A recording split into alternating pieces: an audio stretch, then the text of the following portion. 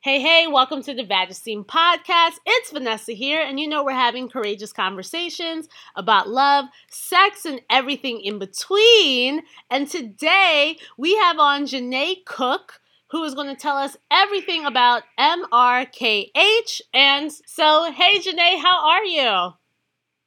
Girl, I am amazing.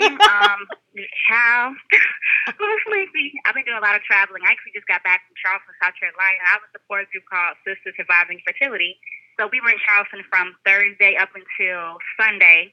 I saw my friend Monday in another city. So yeah, I'm just getting back yesterday. But yeah, girl, it was amazing. So I'm on my chill mode. I'm happy to be on the show. We were trying to do this since like May.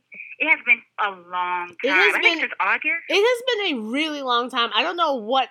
You know what? No, I do know what. Because when we were supposed to record it, we had some scheduling issues. And then I was like, I have to take a break. And you yes, like, life kicked in. And I was like, sis, take your break. I get it. We was actually having a moment at the same time. We was like, I'm so tired. Right, I can't keep recording. I gotta take a break for the summer. So I appreciate actually your patience with me because this was supposed to happen months ago. Yeah, no, likewise. Even when I sent you that long behind email, all you said back was, sis, I get it. I said, okay, I felt all of her spirit. Sis is tired. I am sis. I said, okay, cool. We're going to do it when it's the right time. You were giving me like all the excuses. I was like, listen, I am ready to crawl in this bed too. I will make do with whatever show I got this week. We're going to make it happen. Girl. So yes, I appreciate that you are on. So, Janae, tell us about yourself and what got you interested and started in your work. About myself, yeah. I am 29.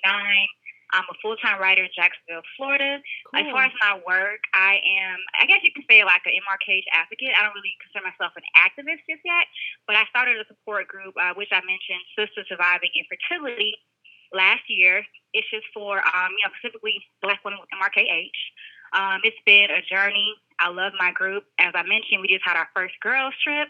Yay. It was lit. Lots of tears. We did community service.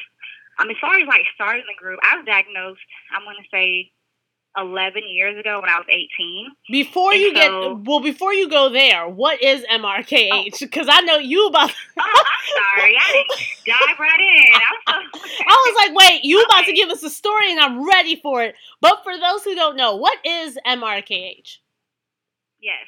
MRKH is a condition in which the woman's reproductive system doesn't form fully. So there's different variations, different symptoms. For me, I was born without fallopian tubes, a uterus, a cervix, and a vaginal canal.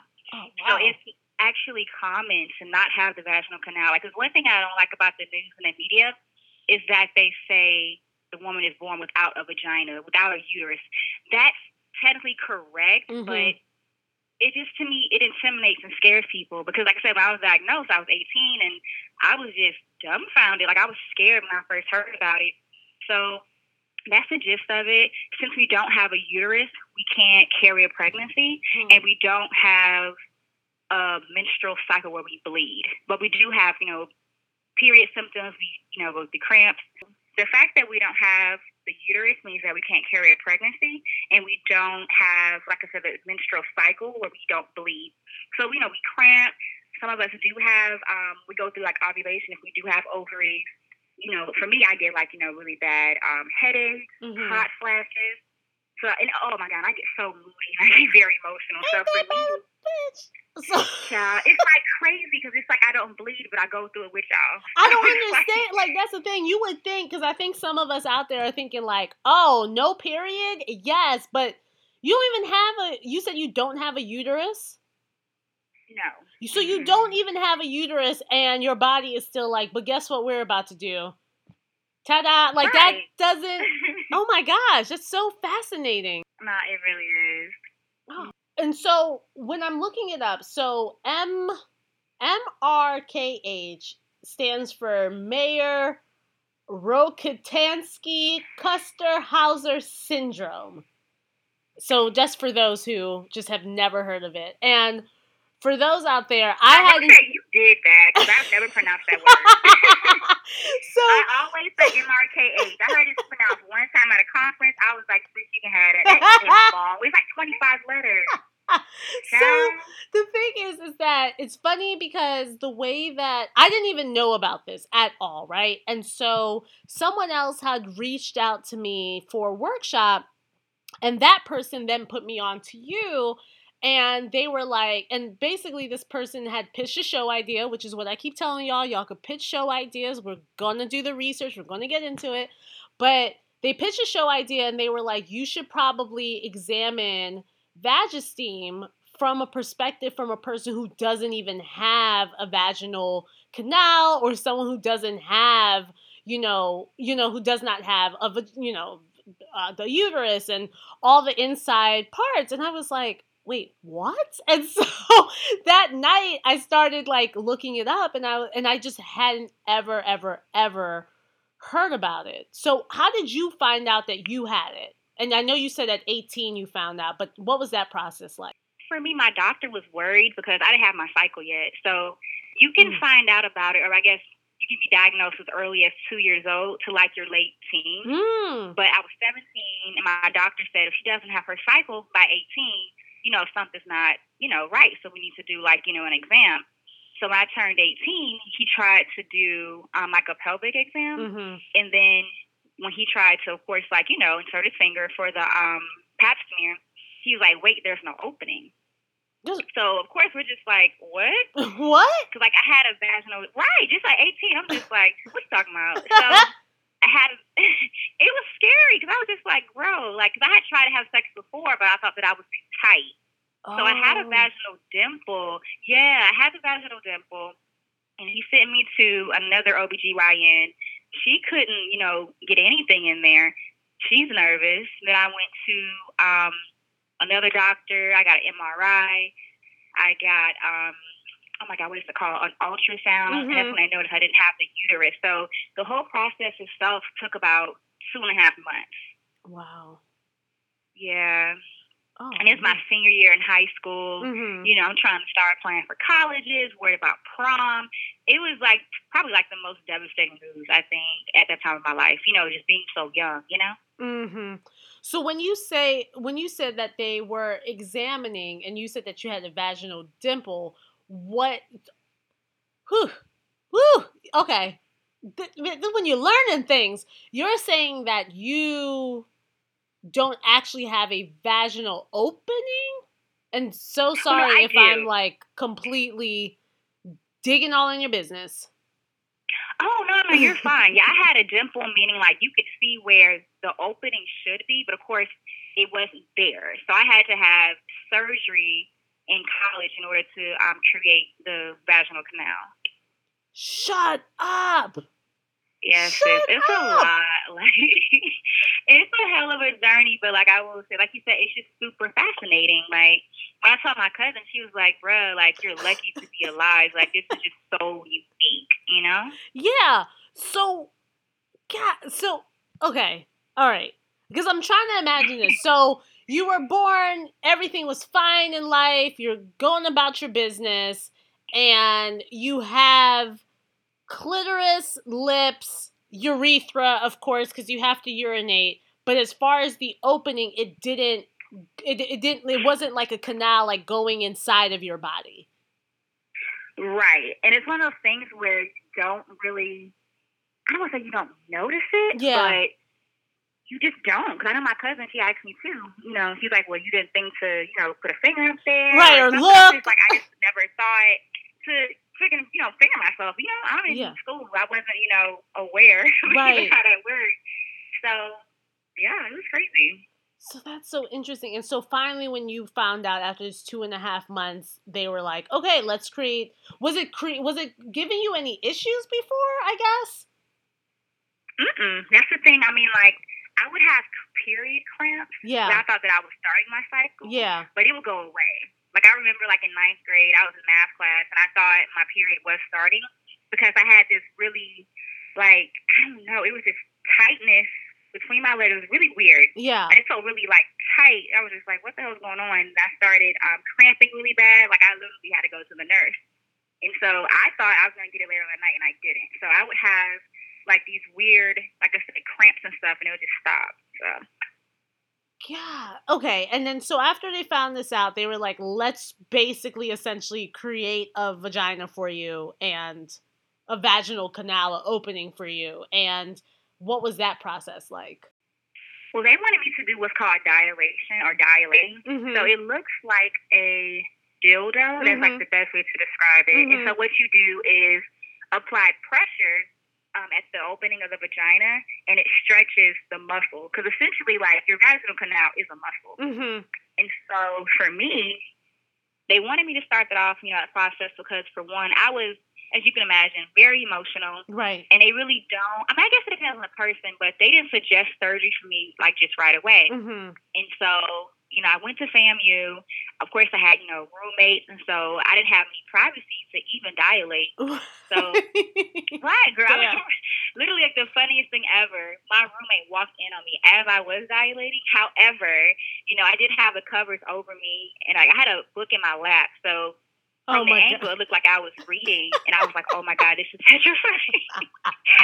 And, like, we hated each other, so it's like, had she known what I was doing, we're good now, girl. Right. But had she known, child, I would have just been, like, mortified. And, like, with Black people, we don't tell our business like that, so nobody knew on campus, like, at all. Oh, my goodness. So it was so isolating. Okay. And so, kind of getting back on track. Yeah. When I was 22, I believe.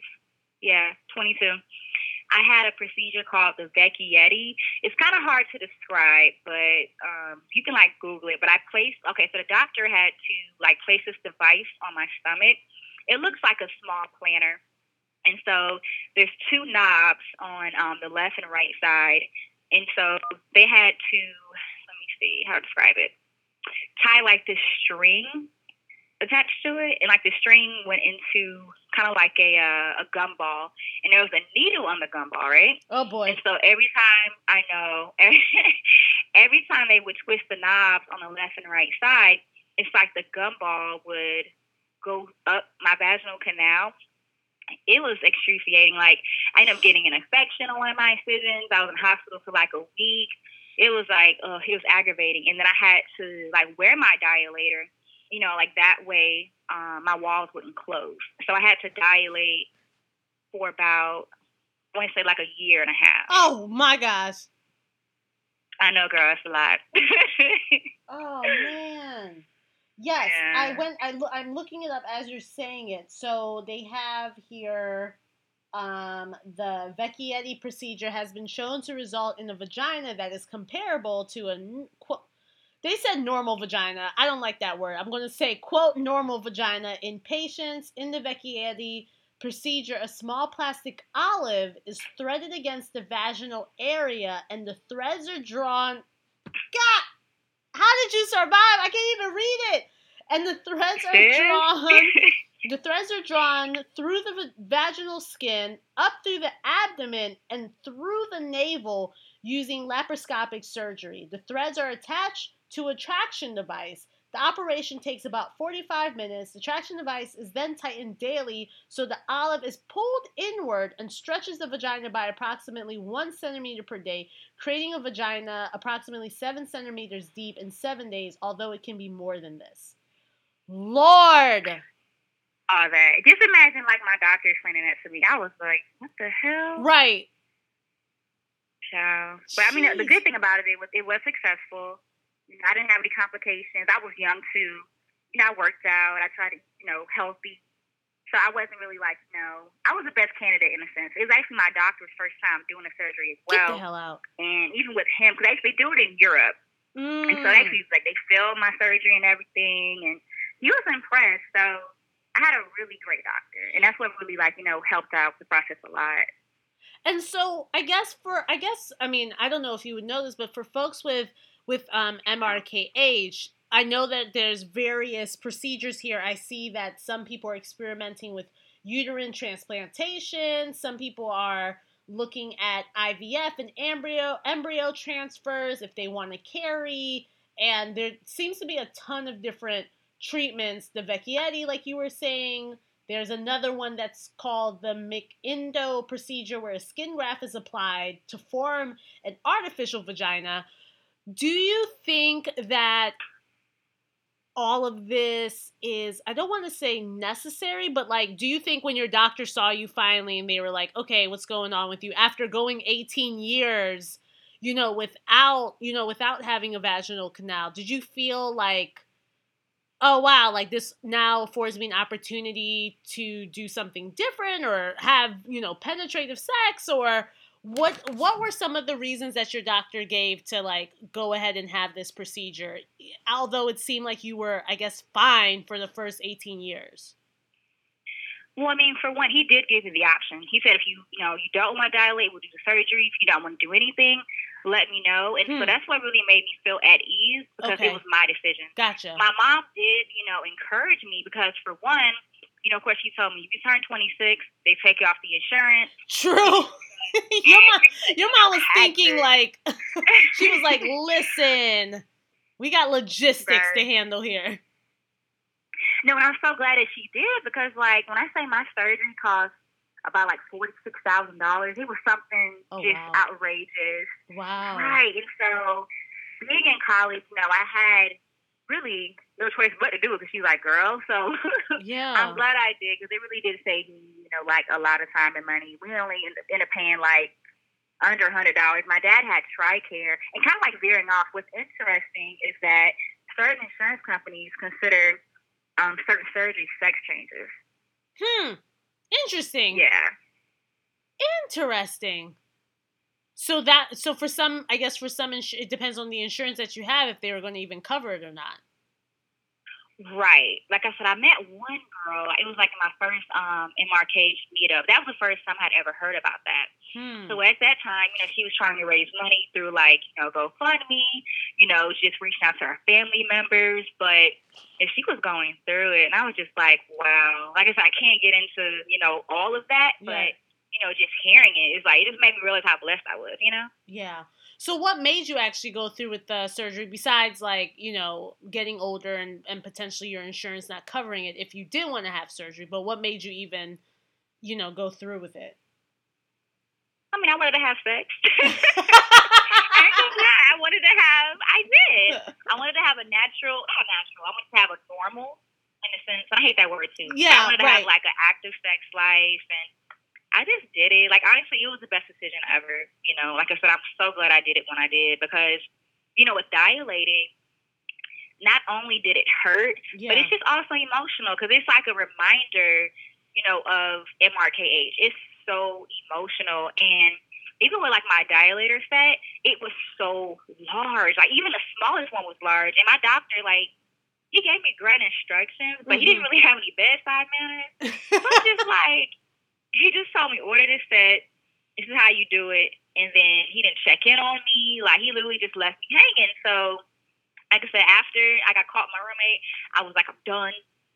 So I wasn't worried about it. Like I said, it's on my mom. So, yeah, girl. See all that. I just want some dick. Obviously safely. Listen, I totally get it. So when you finally started getting, you started getting used to having MRKH, and it sounded like you had a support system. What were some of the things that I guess that you were, and it sounds like your group called Sisters for Surviving Infertility. What made you start that group, and I guess what lessons learned have you gotten from starting the group and with the other women in the group? Let me see. For me, like I was saying, like when I was diagnosed, it was like no Black women at all. And that was really huge for me, because I feel like, representation really does matter. And so I had joined other support groups, but, even still, like, there really wasn't a lot of Black women in them. They weren't active. So I just figured, okay, if I do something like this, I'm not going to lie, I was petrified to start one, because I didn't know if I was particularly ready.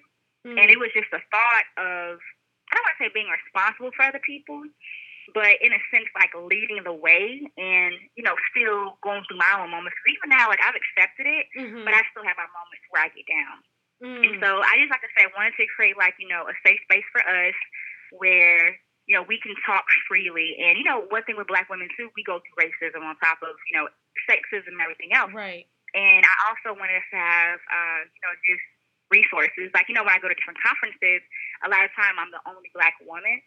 And so, I just peep game. I just, I try to get as many doctors' information as I can. Yeah. And just, spread it to my sisters. Because we don't have, in a sense, that privilege. Right. So, and as far as the lessons, I mean, what have I learned? It's taught me patience, just more compassion. Because, one thing with me, and my grandmother can tell you, I am so enthused. Every time I post something, I pray over it. This is my baby. Yeah. And sometimes for me, I have to realize that, we're all at different points of our journey. So it's I can encourage, but I can't, in a sense, force someone to accept it just yet. Because it took me, 8, 9 years? You know what I'm saying? Wow. So I just try to, allow people to post when they want to, when they can, and, just make sure they know that, if they're not active, they're still getting comfortable that this is a space for you. And so how do you find the members of the group? And how common is MRKH? As far as common, it's 1 in every 5,000 women. Oh, wow. So if you think about FAMU's population, there was about 13,000 students when I was enrolled. So it was, of course, me and then another random woman walking around campus. Jeez. So there was no way in fuck's hell we were going to bump into each other, because it's MRKH, and some women too, I'm kind of going, back, but as far as the symptoms, some women have issues with their hearing, with their back, some women have, one kidney, one gallbladder. One thing that I am experiencing now is that I have throbbing, kidney pain, and it's something that I'm going to eventually look into, only because it's kind of scary. I'll just be laying down and I can just feel my kidney pulsating. So I'm not sure if that's a, symptom of MRKH or something else, but that's the occurrence. And what was the second part? Oh, I was just asking how do the women find the group? Okay. So I actually go through different support groups that I'm a part of. And if, the woman looks like she's, African-American, Hispanic, I just add them. I have one generic message, hey sis, my name is Janae. I created space for us. May I add you? And I just go on from there. So right now we're at about 82 members. It's actually on Facebook too. Okay. But yeah, we have 82 members. I know we have a girl in Brazil. We have a handful in Africa. We have a lot in the States. I did try to keep the members in the U.S. only because it's hard, obviously, trying to, connect with, women in Africa. They're so far, right. And even with our support group trips, I obviously wanted to, be where we can actually meet up in person. So but that's how I do it. I had to, be creative, because with MRKH, it's so, unknown. Right. And, it's how do you find a group? You know what I'm saying? Exactly. It's so, yeah, it was interesting because the woman who put me in touch with you, she was a white woman, and she was like, I know your podcast, focuses and highlights, Black women and women of color. And, she definitely moved aside. She was like, I'd love to, but I think, we have to elevate, this support group and what, you were doing. So I was like, okay, that's great. But it's just interesting because when I think about, even when I'm just the small research that I was doing on MRKH, it just seemed like some of the symptoms, of just not being able to get pregnant or not having your period, for a lot of people, it's, that's very common, especially, I guess, when folks are really deciding, oh, I'd love to, have a child, and then that's when they find out, these things are happening. And so I think it's just very interesting that, we have a name for it, and I'm glad that doctors are becoming, I guess, like you said, your doctor is a good doctor, and they were able to help you. But I can't imagine how many women are out there not knowing that they have this or thinking that something's wrong with them and kind of suffering in silence. Yeah, I can only imagine. I know I had one girl reach out to me, and she was just recently diagnosed, and it was what the hell is this? That's the initial shock. You know what I'm saying? Because even with my doctor, diagnosed me, my initial doctor, he literally just said, you don't have a vagina, you don't have a period, here's a list of support groups. It's like, what? Like, you have to go into detail. And too, like, what I really do like about the conferences that we attend and we meeting, there's a group called Beautiful You. So I actually spoke to a medical conference through that organization. And so it was just really interesting just to see the doctors' responses because, like, you know, they deal with patients every day. But it's like we had to remind them, like, you know, how you deliver that diagnosis, it really does dictate how a woman heals. Because for me, when I say, like, that depression was real, because I was diagnosed the spring of 2009, and then I went to FAMU that fall. So it was like I only had that summer to try to process it, and then I was going straight to college. You know what I'm saying? Like a whole new environment, away from my family. Right. It was a lot. It was so much. Like I dealt with social anxiety, you know, like self-harm. I mean, it was just terrible. And like I didn't feel like I had anybody. Because for one, I will say, like, rooming with girls is a lot. Like, I'm the oldest. I'm spoiled. And so, like, you know, even I am spoiled as shit. And, like, you know, even hearing women talk about, like, their cycles and different things that I don't go through, for me, it was awkward. And so I would just leave the room. I was probably like a weirdo because it's just like, what? But, like, you know, once I started coming up with my story, I had people reach out like, oh, snap. Like, that's the reason why you responded to X, Y, Z, you know? When you were diagnosed, what support were you able to get, if you were able to get any support? It took a while for me to find Beautiful You. And shout out to Amy. She actually created the group. But I think I found Beautiful You about 3 months after I was diagnosed. Okay. And it played a huge role only because, like, I was able to talk to other people. And I realized it's not just a black or white, you know, condition. It's women in Africa, you know, India. It's like they're all over the world, Australia. It is so interesting. What I will say, too, you know, what I like about the overall community is that they're welcoming. Like, when I go to these conferences, I literally don't feel like a black woman. I feel like don't get me wrong, I have, you know, my moments where I'm just like, oh, shit. You know, you talk about stuff I can't relate to. I mean, just being real. Yeah. But it's like, you know, really just dope that when we're together, it's just love. Because it's like talking to someone who says they can't have children, it's devastating, but it's like, why did I say that? That sounds so insensitive. No. I'm trying to say it, like, correctly because I don't want to, like, offend anyone, but it's like having MRK age and talking to someone who's having difficulties, like getting pregnant, but they have had a child, is different because it's like you went through it, so yes, you understand, you know, like what it's like, but you still had a baby. You know what I'm saying? Like, that's what gets me, you know, so yeah. It'll be getting my damn nerves, but it's like, you know, just being around my community just overall is just beautiful. We relate, we can cry, and just to have somebody say, like, sis, I get you, like, it is just so, like, it's just everything. So how did you mentally prepare yourself? I mean, I don't know if you knew that you always wanted to have kids or what that was like for you, but how was it taking that news that you potentially probably wouldn't be able to have children? And how has it been in, like, dating and being partnered and stuff like that? Yeah, processing it took a long time. I remember when I was 14, I had a dream I couldn't have children. And it was so weird because, and it's like, I'm a very spiritual person, so I don't know if my spirit was preparing me for that, because, of course, I found out 4 years later, but I kind of felt like something was wrong, but I didn't know how to talk to my mom. Like, I didn't, even with my cycle, you know, we were just, you know, and I wasn't too concerned about it because my aunt got hers when she was, like, pretty old, so she was like, you know, let's give it, you know, a couple years. Yeah, processing it took a lot of time. I just remember just going home, and I just wept, because it's like I said, the doctor was really mean, he told me.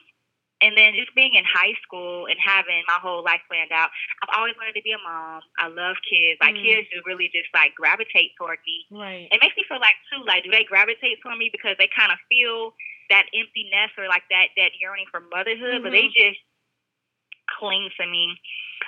Dating. It's gotten easier.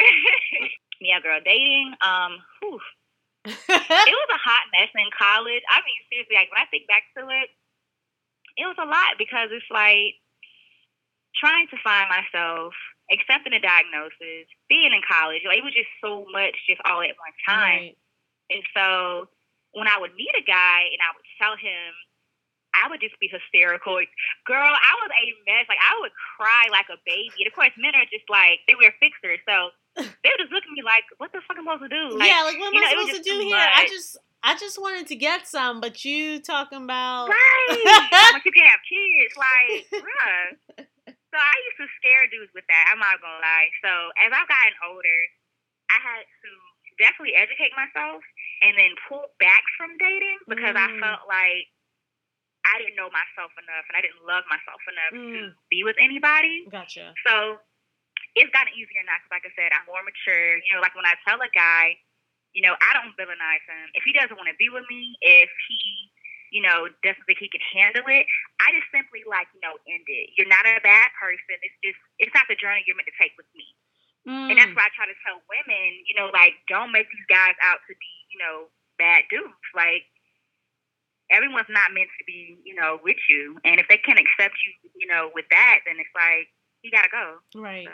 So in what process in the dating, when do you bring this up? Like, when you feel like you're getting serious with the person, or... It varies. Okay. I try not to do it the first night or first week, because obviously you don't know him. I'm so serious. What's really funny is that, you know, what me and my friends from, like, the support group notice is that, you know, when white women tell, you know, their partners that, you know, they have MRKH, they be getting married to them. But with black men, you just can't be that deep on a first date. So it's just like, shit, like, you know, you got to give them time to process. And it's just so interesting just how cultures are so different. But I usually just try to wait until I feel like it's going to go somewhere. Okay. Or he's mature enough to handle it. I just go with my gut feeling. But I've had, you know, more positive responses than negative. You know, I had one guy, you know, tell me I should have told him sooner. And I'm like, bro, it's been 5 days. Like, what the fuck? Like, it was just too much. So regardless, I just wait. As far as how I tell him, I just try to make sure, you know, like, the environment is comfortable. I love pillow talks. I love car rides. Because it's just like, I don't know what it is. People just spirits just be so, I don't know, it's vulnerable.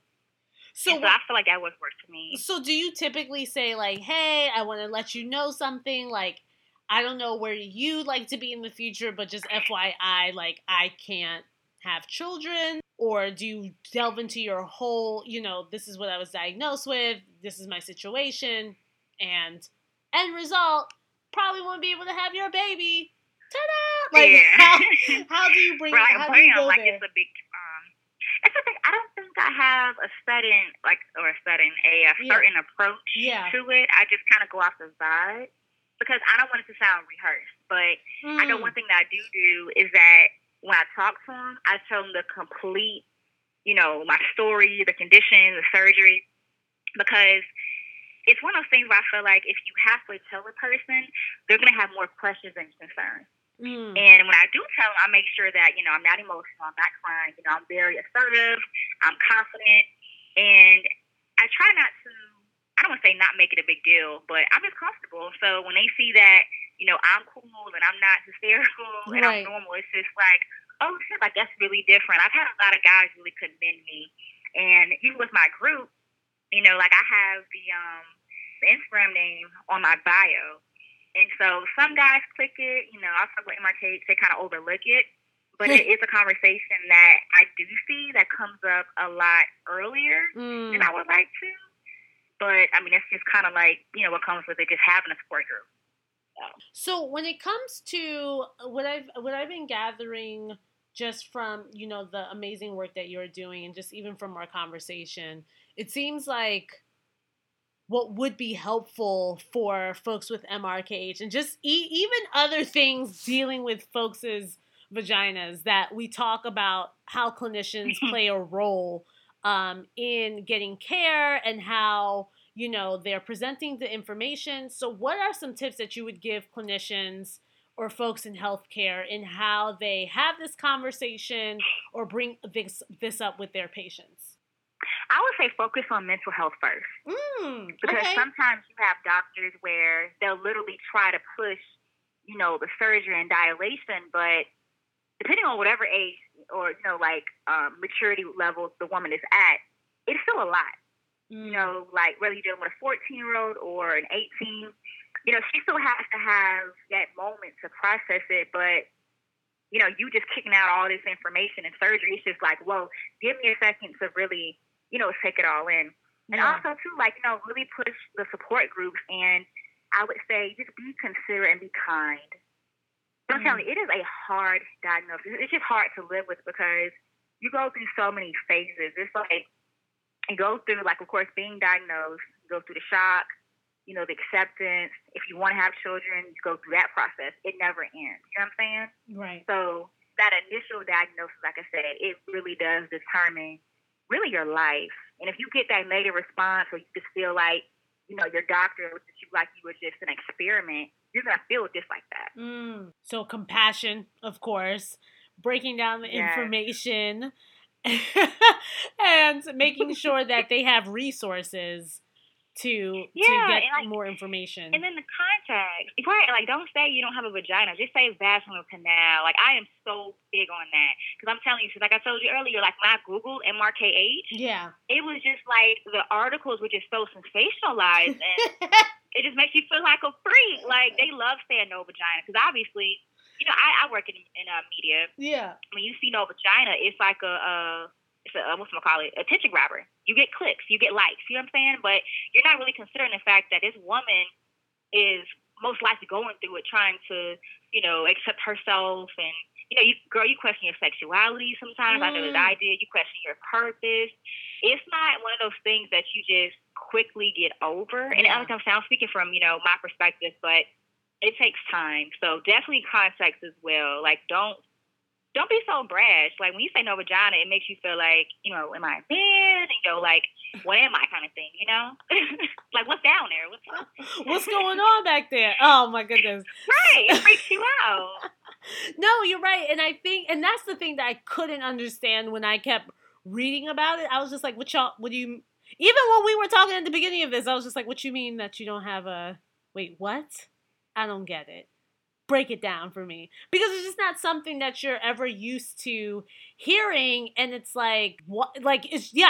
it's just out there. So I do think it's just interesting to bring it up, but it also makes me think about something that I always encourage folks to come to my workshops to do is look at your body, know your body. Of course, this is why I created VagiSteam, so that folks can know the parts and know their functions and stuff like that. So how was your sex ed growing up? Because I'm curious as to when we were talking earlier, when you were I never thought to look down there or, do anything down there because, you were living your life per usual. And I think that's normal for a lot of women. They don't really take the time to take a look. So if you could walk me back through your sex ed and just even learning about your body, when do you think that really happened for you? And why do you think you did not pay as much attention when you were younger? Honestly, that's a good question. You just don't know. That's really all it is to it. I'm not going to lie. I never thought to, put a finger up there, and like I said, sex ed back then, I'm 29. Yeah. It was just so general, they don't tell you anything. My mom, we had a good, relationship, but we didn't talk about sex. Right. So it wasn't like I do. And then when I tried to, lose my virginity, I noticed that, of course, he couldn't get inside. I was talking to my best friend. He told me what to do. It still ain't work. I couldn't go to my mama.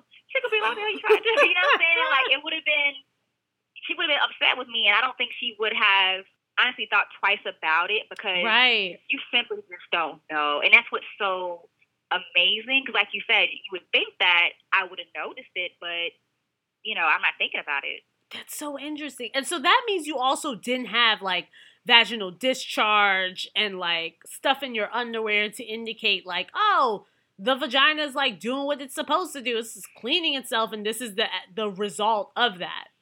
I have vaginal discharge. Even before my surgery, I had it. Of course, I still get wet. I got a normal, coochie. So I just thought my body was just getting ready to, go through. But that's what's so interesting to me. So, how is all this stuff happening? Janae, walk me. I feel like I'm being... Okay, how are you having discharge when there was no Lord, help me. Okay, I don't know how to describe that. I'm not gonna lie. I remember being 14. Yeah. And you know how like you start getting, your hormones start kicking. Of course. Like, you start to secrete when you get wet. You know, like I would still get wet, so I don't know all of the, shit like that. But I don't know. I was still having normal bodily fluids, like, and they it was were there. Yo, this is and I just... would get brown spots too. I don't know. How it is that like happening? Ready. But that's the thing that doesn't make any sense. If a person doesn't have the equipment to have, okay, I'm gonna have to dig deep. Somebody out there is gonna have. Because that's a good question. I just know that. Because that's the thing. When you were like, I still get cramps. I'm like, but you said you don't have a uterus, so where are the cramps coming from? And if you're spotting, like, where is that building up? And I guess. Okay. It's so interesting. That's a good question. Definitely, because like I said, I never thought about it, honestly. And yeah. I'm going to definitely look that up. I'm going to talk to some of my my medical friends. Because even... we're going to have to do another part 2. Yeah, even though, we might have to do a part 2, because even when I was looking up, like, the Wikipedia pages, of course, here we go with people with the vague information. But yeah. There you go, like what you were talking about. When you say you don't have a vagina, or you don't have a vaginal canal, you don't have a uterus, these functions that we're taught are coming from these body parts. So I think we're all thinking that, like, oh, if you don't have one of them, then you're not getting wet, or you're not, spotting, or you're not having period symptoms, or you're not cramping, because the cramping's in the uterus. So it's just so fascinating to learn that, these things are still kind of sort of happening, which I guess wouldn't set the alarm bells off for somebody unless they tried to, like you said, have sex, or they try and have a baby, or they're having painful sex and not really understanding why. So it's just a medical mystery, Janae. What? And like I said, it's so much research being done. Like I said, I'm no expert. I just try to speak from my own experience. Because, I'm telling you, like, when I meet other women, it's just phenomenal to me. I'm just like, you go for that? Like, I would say out of everyone that I've met a lot of women, like, a lot, over, like, the past couple of years. I want to say that I'm just super blessed. Like, I haven't really had any negative responses except for, like, from 2 assholes. Like I said, I don't have any of the, other issues as far as, like, the spinal and the hearing. And, I got a gallbladder from what I understand. When they did my surgery, they did notice, and I guess they looked at my ovaries when they were in there, and they said they are healthy. So I will be able to, do IVF and do a surrogate and all of that. So that's awesome. Are you thinking about doing that in the future, or are you just kind of like, I'm chilling? Nah, not now. Not right now. I'm going to do like a career transition and have my support group. Right. I'll probably start considering that next year. I'm not sure what that looks like for me, because that's something I want to do with a partner. And what sucks is too, like, it costs so much to have a baby. Like, infertility, it's like, it just gives me anxiety when I think about it. And so I just try to just go about my normal day. My mom puts pressure on me because she wants grandchildren, and she wants me to get the process started before I get too old. And which I get it, but it's like one of those things where I want to be ready. You know what I'm saying? Because of course, it's a lot. Children, they must have this cost. No, who are you telling? Absolutely. In your case, because you have the ovaries, would your process look like they would extract the eggs and then like you said, get a surrogate to carry? Yeah, that would be my process. I know they just did, I think it was Kayla Evans. Yeah, she just had a successful uterus transplant about 3 weeks to a month ago. Get out. I know Australia. And that was so huge in our community, because it gives you hope. Now, I don't know if I would do it. At this point, I'm kind of scared because it's a lot. Right. But, like, the more that they do it, I'll get more comfortable. Like I said, Kayla's baby is freaking gorgeous. Right. I don't think she had any major complications. I have to look more into her story. Right. But I know, like, she posted in, like, one of the support group pages, the baby was born, just healthy. And I was like, thank God. So at least it would be an option if I'm brave enough to do it. So it's so fascinating. Even like, I mean, because like there's pages and pages and pages, but it's interesting that there's pages and pages about something that has not been extensively researched and something that, you know, like you're saying that that is potentially uncommon. And so for people to for people to get the information that they need or to feel brave enough to like find a support group or be able to talk about it or talk about their feelings does require, you know, does require a lot. So, Janae, I learned I'm like still intrigued. I think I'm going to go to bed tonight and I'm still going to be like putting all the pieces together and trying to figure everything out. And wait, before we leave though, when you were talking about, you know, you talked to us about your procedure. I like how you said my coochie does all the things.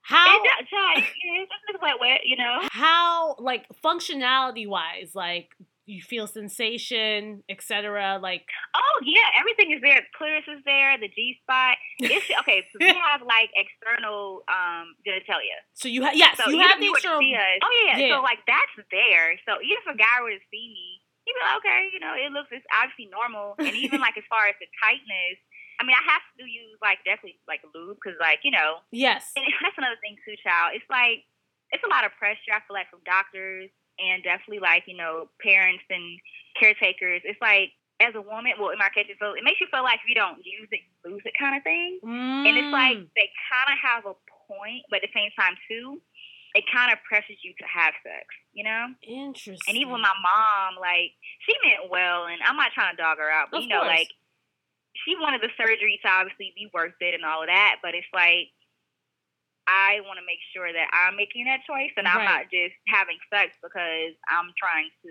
like preserve my surgery. Right. You know what I'm saying? Like, no.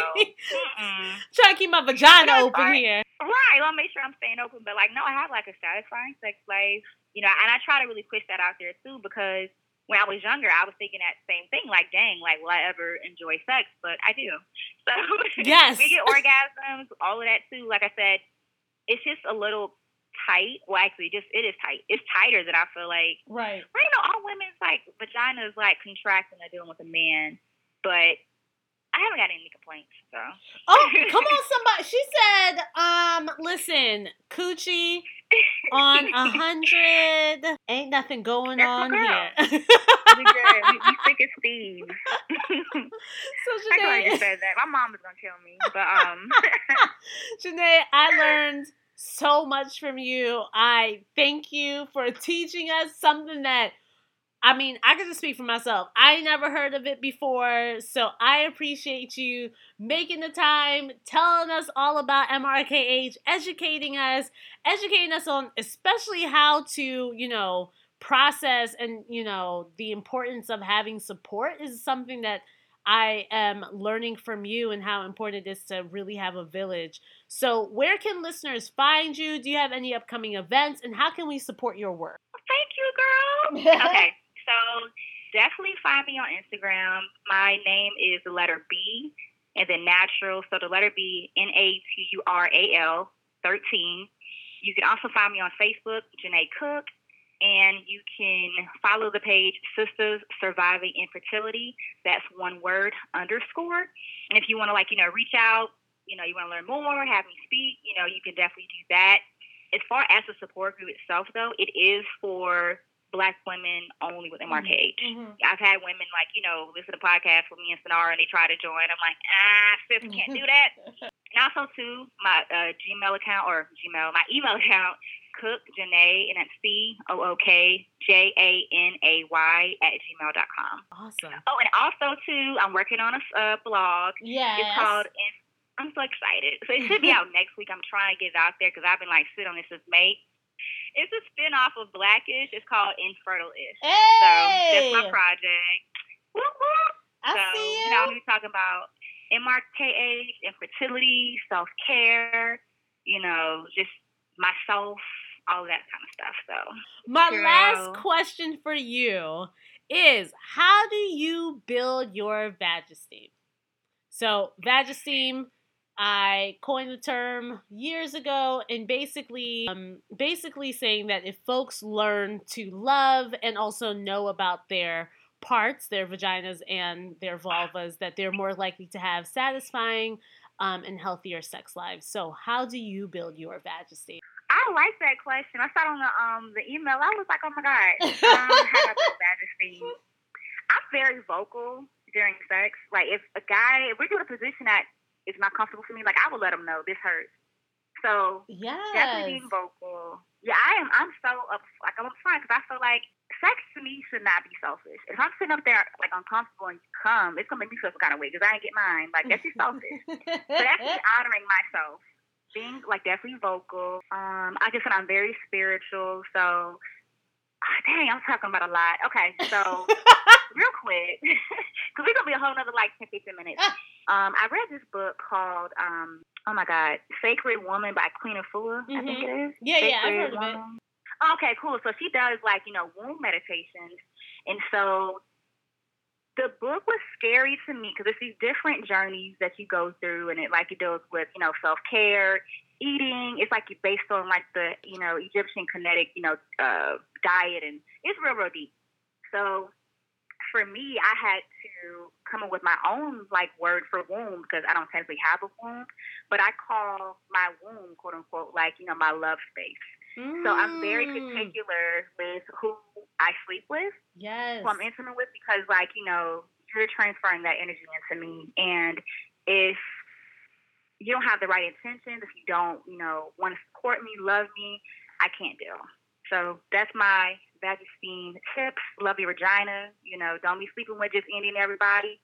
Be safe. And that's one thing too.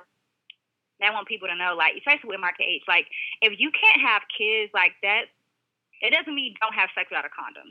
Because STDs and AIDS are real. And, sometimes you talk about it in a group, like, should I not wear a condom? Like, if you're not in a committed relationship, don't look at, that is, let me just go out there and just have unlimited sex. Like, no. So I just wanted to push that out there, too. So, yeah, wrapping it up. I think I just gave you, like, 5 points. I like it. No, I like it. I love it. And I so appreciate you coming on to teach us. I cannot wait to see what you do next. I love the blog. I can't wait till it pops off. And we can't wait to support you. So keep it up. Thank you so much for educating us and putting us on to something that, listen, I was stumped on. Like I said, it's so much to take in when you first hear. And that's why, like I said, I have to tell someone the complete story. Because you can't half-step it. Because it's just like, you hear one thing and it's just like, all these hurdles, like, what the hell? It's just like, you just keep on going. And people are like, oh, shit. Like, it just gets deep. So, yeah, girl, like, thank you for having me on. I was so nervous at first. So you definitely, like, calmed me down. I'm still getting used to, like, podcast interviews. And I'm such an open person. I'm trying not to, tell too much. No. So I'm trying to, like, figure out my boundaries. So no, tell it all. You have an amazing gift to share, and you have good information to share.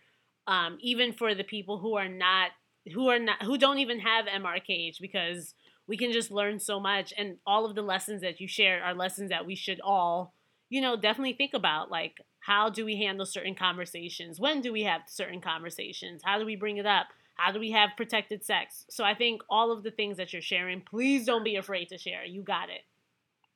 Right, and one more thing too, and I keep talking. Now I'm comfortable. But now I want to keep talking. But no, as far as like my MRKH sisters, like as far as sharing your story, do it at your own pace. Because for me, I first came out about it. I didn't really touch upon it, but I came out about MRKH on Facebook and Instagram. It was before my surgery on social media, and like I said, I got positive responses for it. But I became vocal when I was ready. And I don't want, women to, or just people, because you have some women who don't, identify as a woman. So I want to be like gender neutral. Yes. But you have people who, feel like they have to share it, and it's just like, don't do it to yourself. Because it's like, it's a lot. I've heard horror stories where I felt like people shared it too soon and it backfired. Because if you're not emotionally ready for the feedback, that'll push your journey back further than it was to begin with. You know what I'm saying? So just share your story when you're ready, with the right people, when you're comfortable, don't feel pressured. So I just want to leave the audience with that. So I'm going to shut up now. Thank you, Janae. Thank you for having me. You are so welcome.